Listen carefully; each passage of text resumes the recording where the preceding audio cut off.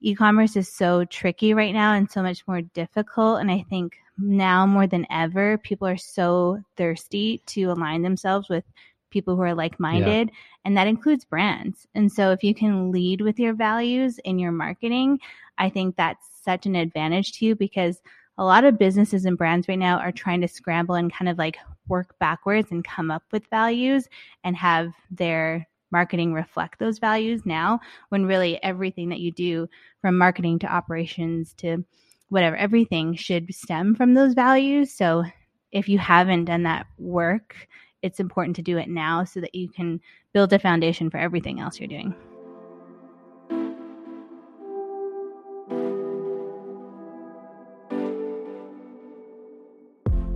It's Mitzi Mike, and this is the Wave Social Podcast powered by Arcade Studios, a show for marketers, creators, and brand builders who are trying to make waves online. We sit down with the experts and tastemakers behind today's up-and-coming brands, and today you're stuck with us. That's right. We have a solo episode where we'll be talking about 5 things that we're starting in 2022 and 5 things that we're stopping. In case you're new here, we don't just host a podcast. We also run a digital marketing agency called Arcade Studios.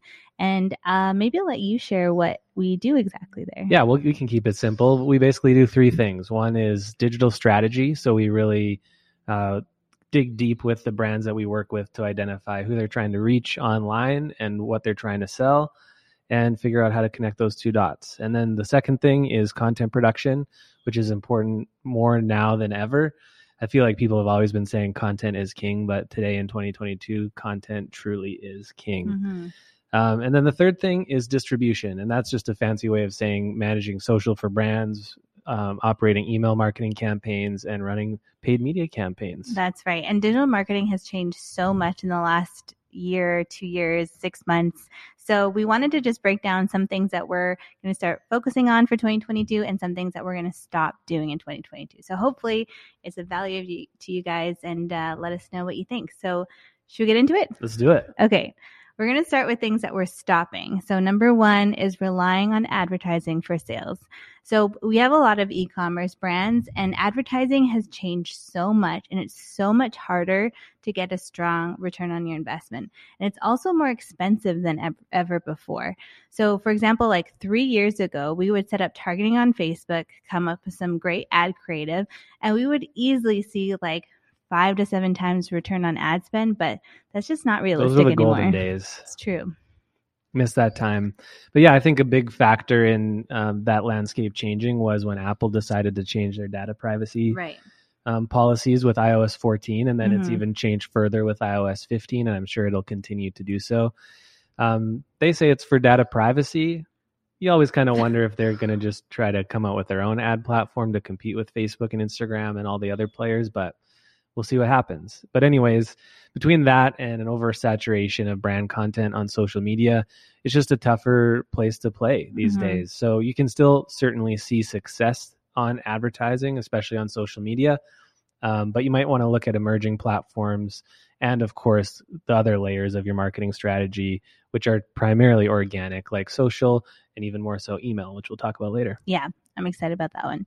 Okay, the second thing we're going to stop doing in 2022 is posting single static images on social media. It's just not effective, and it's honestly kind of like filler content. So we've seen that they just don't... I feel personally attacked. Yeah, because that's all you post.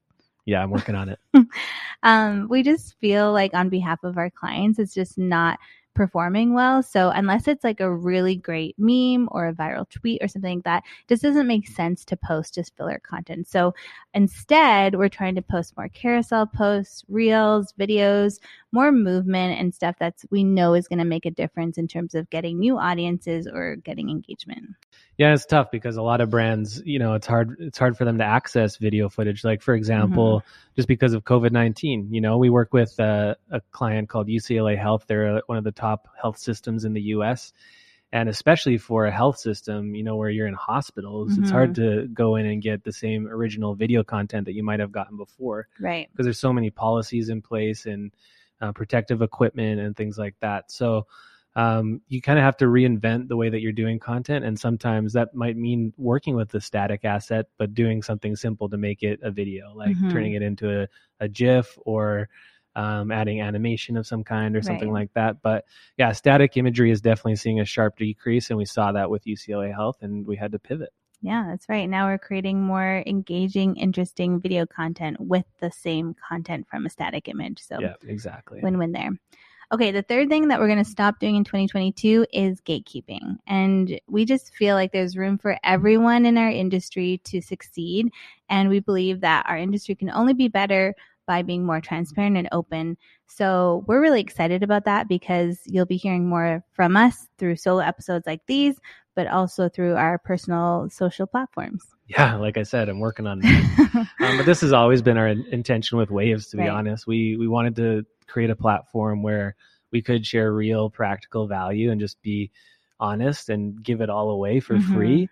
And I think there's a lot of other people and experts doing that as well, but many are still withholding a lot of the real value and just more so using it as a tactic, as part of a funnel or something like that, or as a means to an end. So totally. Here's to all the people that are out there just sharing their expertise and their experience generously so that all of us can succeed, because we love to see it. Like Kanye said, next time I'm on stage, we all go. I don't know that line, but I'm into it. It's from a rap song. Come on, easy. I can't think of it. Okay, number 4 is we're going to stop being a one-stop social media shop. And what we mean by that is a few things, but primarily we're not all things to all people when it comes to social media. We want to be selective about the brands and the clients that we work with. And we also do more than just manage social for brands, like we said earlier. So as you grow and mature in delivering your service or product, you want to recognize that there's going to be a specific type of fit for you to work with, whether it's a client or a customer. And that can be like the type of service or product that they're offering, or it can also be just the personality of the people that you're working with. 100%. And I think at the beginning, we were cool with being called like a social media agency, and it kind of encompassed every platform, every type of business that needed social media. But now we've discovered that the thing that we're really good at is social media for lifestyle brands and that rely on visual content. So visual platforms is what we're really good at. We're likely not the best fit for platforms like Twitter or LinkedIn, where it's a lot of written content, because visual content can live there as well, but it's just not as impactful. So I think learning that our no to certain clients is just as powerful as our yes to other clients was a big learning for us. And I think we're happy to kind of like, instead of being a social media agency, to be a really specific type of agency for a specific type of client. Yeah, for sure. I think whether you're talking about people or businesses, we all over time mature and we get older, we get smarter, and we even get burned a few times. And then you start to consider a little bit more carefully who you rub shoulders with or who you give access to. And just in the same way that I don't want to be friends with someone who's passive aggressive, at the same time, I don't want to work with a client that is passive aggressive in the first place, but also doesn't have realistic expectations, doesn't have the right budget for their expectations. Right. Maybe is approaching things in an unethical way. There's lots of different factors that go into dictating who we want to work with. And one other thing, and this isn't against brand new startups, but we don't typically like to work with brand new startups either, unless they're funded. And when I say that, it's not just about the money, but it's more about being able to take a systematic and a strategic approach to marketing and having realistic goals. So even more than that, we know that we work best with growth stage brands, was what we call them, typically medium to large size, often e-commerce brands who've proven their business model and now they're ready to scale. Totally. I think we need to do an episode all about like red flags for clients that we think you should turn down or we've turned down. Right. Because I feel like we've accumulated a few. Yeah, we've got some interesting stories, but we'll save that for that one. We'll save it. Okay, number 5 things. This is the last thing that we are listing as something we're stopping to do in 2022, and that's personal brands. So we are a social media agency, but we don't do personal brands. And I'll explain a little bit about why. So given where things are at with social media, we really feel like social media for personal brands should be really personal. And there are some parts of it that you can outsource to an agency like ours, but it's not successful to outsource all of it. And we really feel like now people want to see the person behind the name. They want to see them talk to the camera. They want to learn about their vulnerabilities. Like, it's so important to be personal. So that's why we're just not going to do it anymore. Not going to do it. And this might be a hot take, but I really think that founders and business leaders shouldn't have ghostwriters. And I mean, maybe you have a ghost editor, but It's time to delegate other tasks. If you're a founder or a CEO or something like that with experience to offer to people online, and just spend the time to share specifically from you to your audience and give and deliver that value. And that comes back to our point around not gatekeeping. And vague content isn't valuable anymore either. I think there was a time where you could be vague and you'd get engagement and people might perceive it as valuable. But now we need the meat and potatoes of what you've done and how you did it and where you're going next. Otherwise, it just feels kind of fake or disingenuous. Totally. One example of a personal brand that we've worked with in the past is a celebrity chef who I won't name by name. But we supported her on her personal brand, and we made an exception for her because we were also working on her business brand. But it was a great opportunity for us to really test out the outsourcing part of it, where she, was still responsible for doing the actual filming of the content, being on camera, like writing out her thoughts, kind of giving us a head start. But we were able to support her by editing her reels or scripting some videos or planning out her content or giving her a bit of a strategy for the types of things she wanted to share. So that's a way to work with a personal brand that we think works for us. But in terms of like owning it start to finish and really just like not being involved at all, we just don't think it's effective. Yeah. And I think maybe one of the other kinds of exceptions that could work well is, say there's like one source of content that is directly from them that then we can distribute or distill into other channels. Like if they have a podcast, for example, you can do a lot with a podcast episode. You can take it and turn it into a blog post. You can take it and turn it into an email. You can take it and turn it into social content. So in that sense, you still have the original voice and information from that important person with a specific point of view. But then you're just distilling it to other channels. Yeah, and even in that instance, there needs to be a cycle of content continuing to like feed that. So one podcast episode isn't going to be enough to have like a really strong social media presence. There still needs to be like more engagement, more of like the personality like in it. So yeah. There's too many social accounts from executives out there with ghostwriters just guessing every single day what that person might think or say. And that's a tough job. And some people do it really well. It's just not what we're doing. Yep. None of that for us. Thank you. So should we get into the stuff that we are doing? I think we should. This is the fun part. Okay. The first one is we're ramping up agile video content creation. That's a mouthful, but agile is important and video content creation is a must. So we really think that video needs to be cheaper and faster than ever before. And primarily that's because social has a short shelf life. We all know that.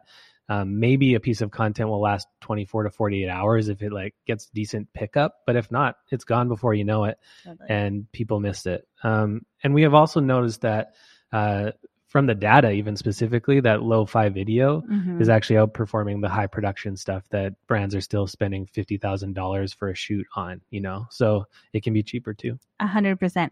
And we just feel like everyone at Arcade, at our company in 2022 needs to be a content creator. And that includes, people who are working in social all the time, but it also includes like account managers and project managers or art directors or even us. Like learning how to be content creators is, I think, a big priority for our business in this year.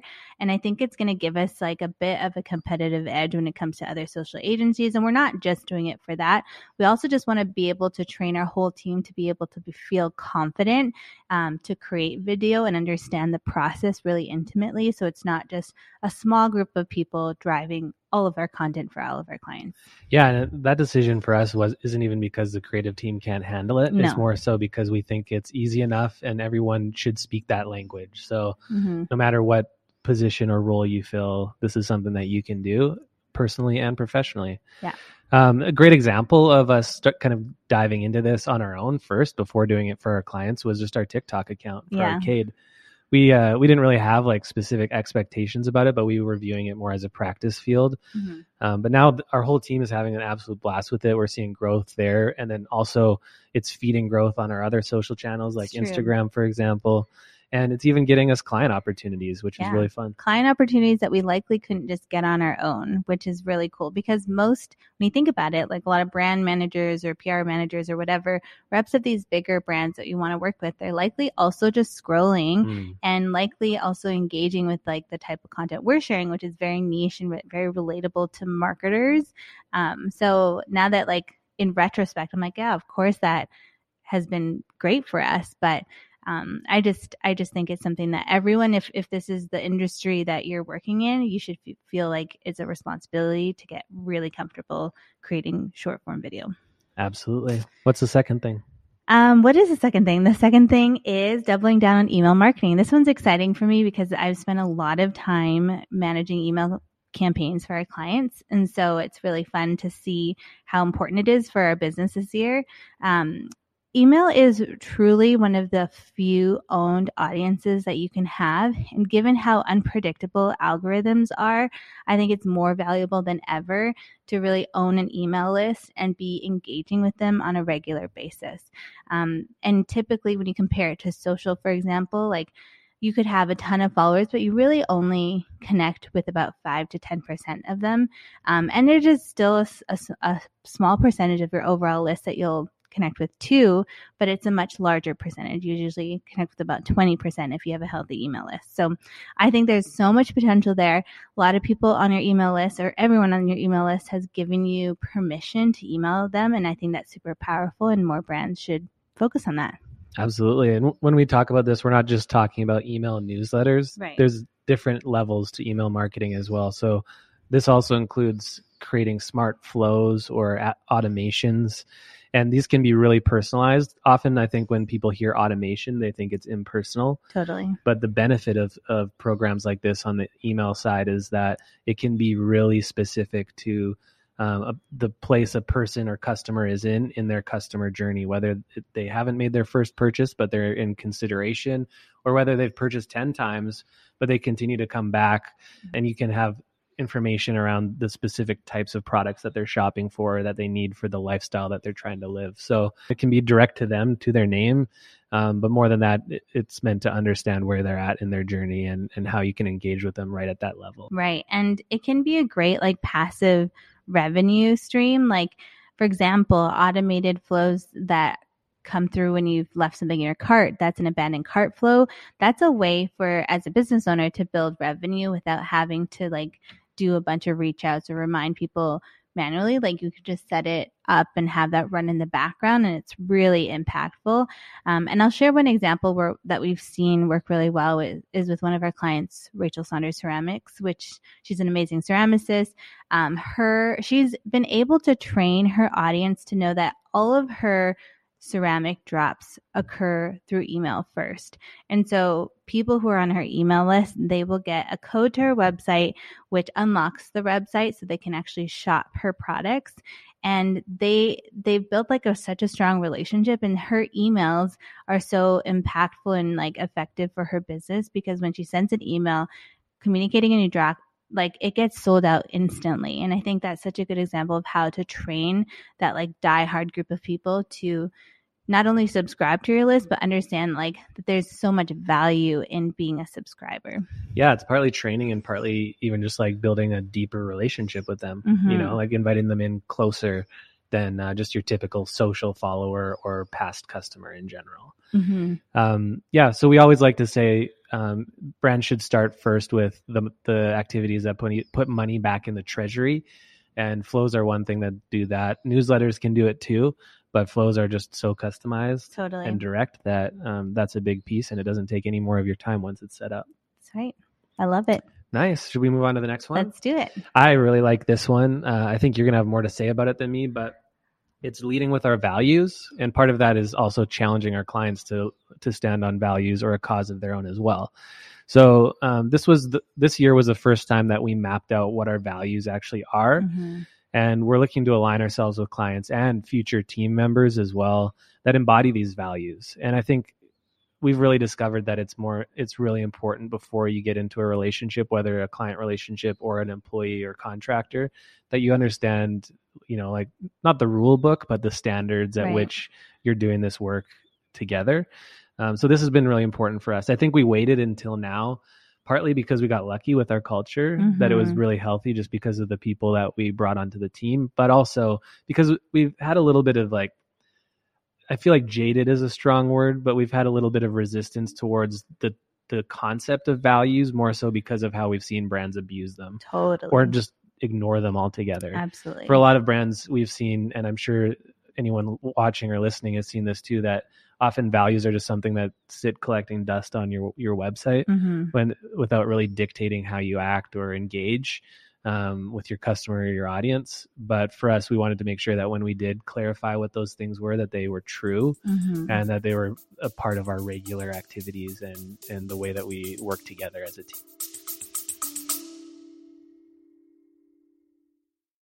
When it comes to influencer marketing, there's a podcast that covers it all that you will want to add to your playlist. The Influence Factor by the Influencer Marketing Factory. They talk about influencer marketing, social media, the creator economy, social commerce, and much, much more. They cover all aspects, including the creator economy, social commerce, the latest trends, the metaverse, TikTok trends, and that's just the beginning. The Influence Factor by the Influencer Marketing Factory. Add the podcast to your playlist right now.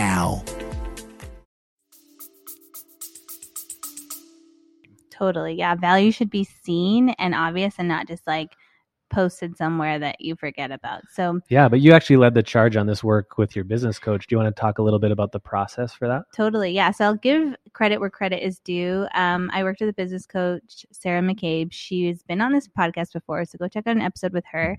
But she really helped me kind of unpack what these values are. And they were more so, it started as personal values, but of course, as a leader on our team and an owner of this business, it became, we kind of shared some of these values and talked about them and expanded them a little bit to become company wide. So I'm so grateful we went through that process because it's given us so much clarity about other things in our business, like our employee handbook and how we manage vacation and just other tactical, really basic stuff when you're, you have to figure out when you're leading a team and growing a business. So it's been really fun to see that. And then I think we'll also kind of take it a step further and go public with these values.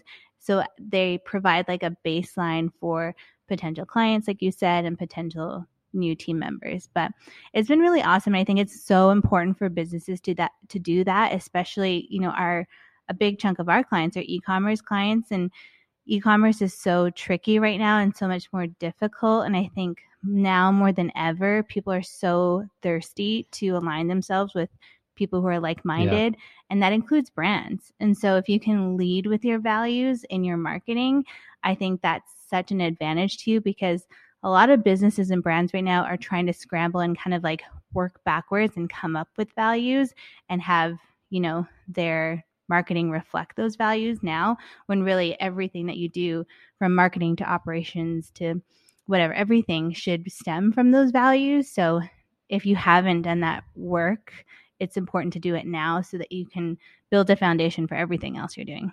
Yeah, I think a solid example of values and how you can infuse them into your brand is one of our clients, Mary Young. And Mary Young is the name of a brand, but it's also the name of the founder and designer of these products, and it's lingerie.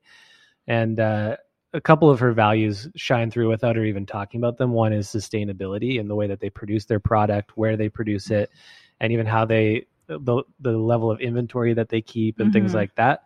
As well as, making sure that their products fit well for all sorts of different body types and people types, Totally. So I think it's always helpful to have examples, but it's also interesting to see the ones where they don't have to shout it out as a value, but it's more subliminally communicated in the way that they talk about their product and their customer, and then the way that they relate with their audience. And I think those are the ones that I really admire. I agree.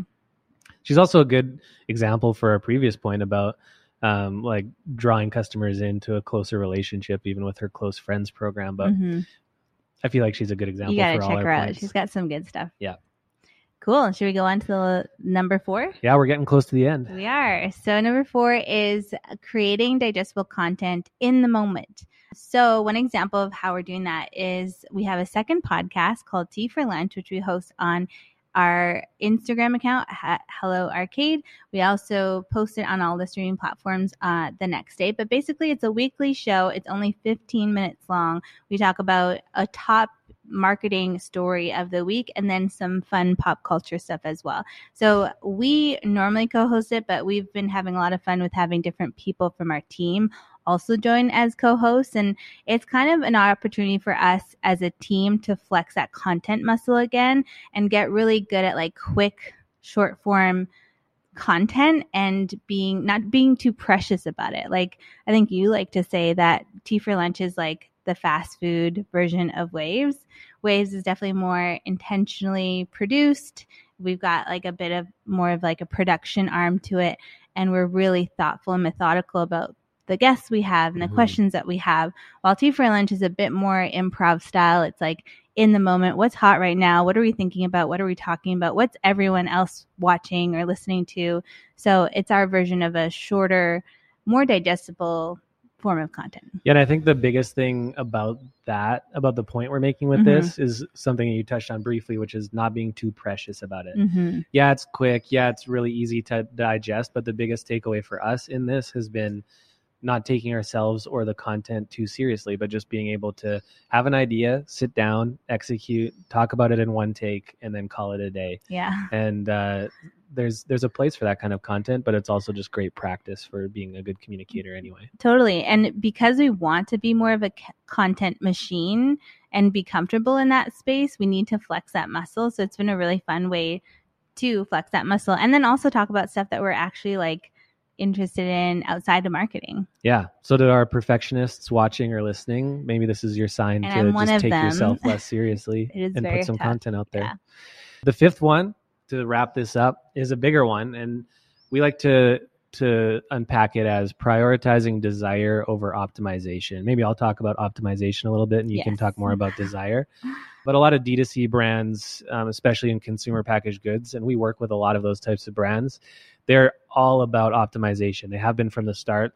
And I think I don't blame them because it's something that you can control. You know, it's something that is clearly measurable and there's like a cause and effect. Like you take an action and it has an immediate result. And what we mean by optimization is something like, you know, trimming up the checkout process or decreasing page load times or making sure that there's like less clicks before someone can complete a conversion and it might not even just be on your website. It could be like from social content or from ad content or impression to landing on the website. Like what does that process look like? And even understanding like where people are clicking more and moving those calls to action up higher on the page, you know, all that kind of stuff.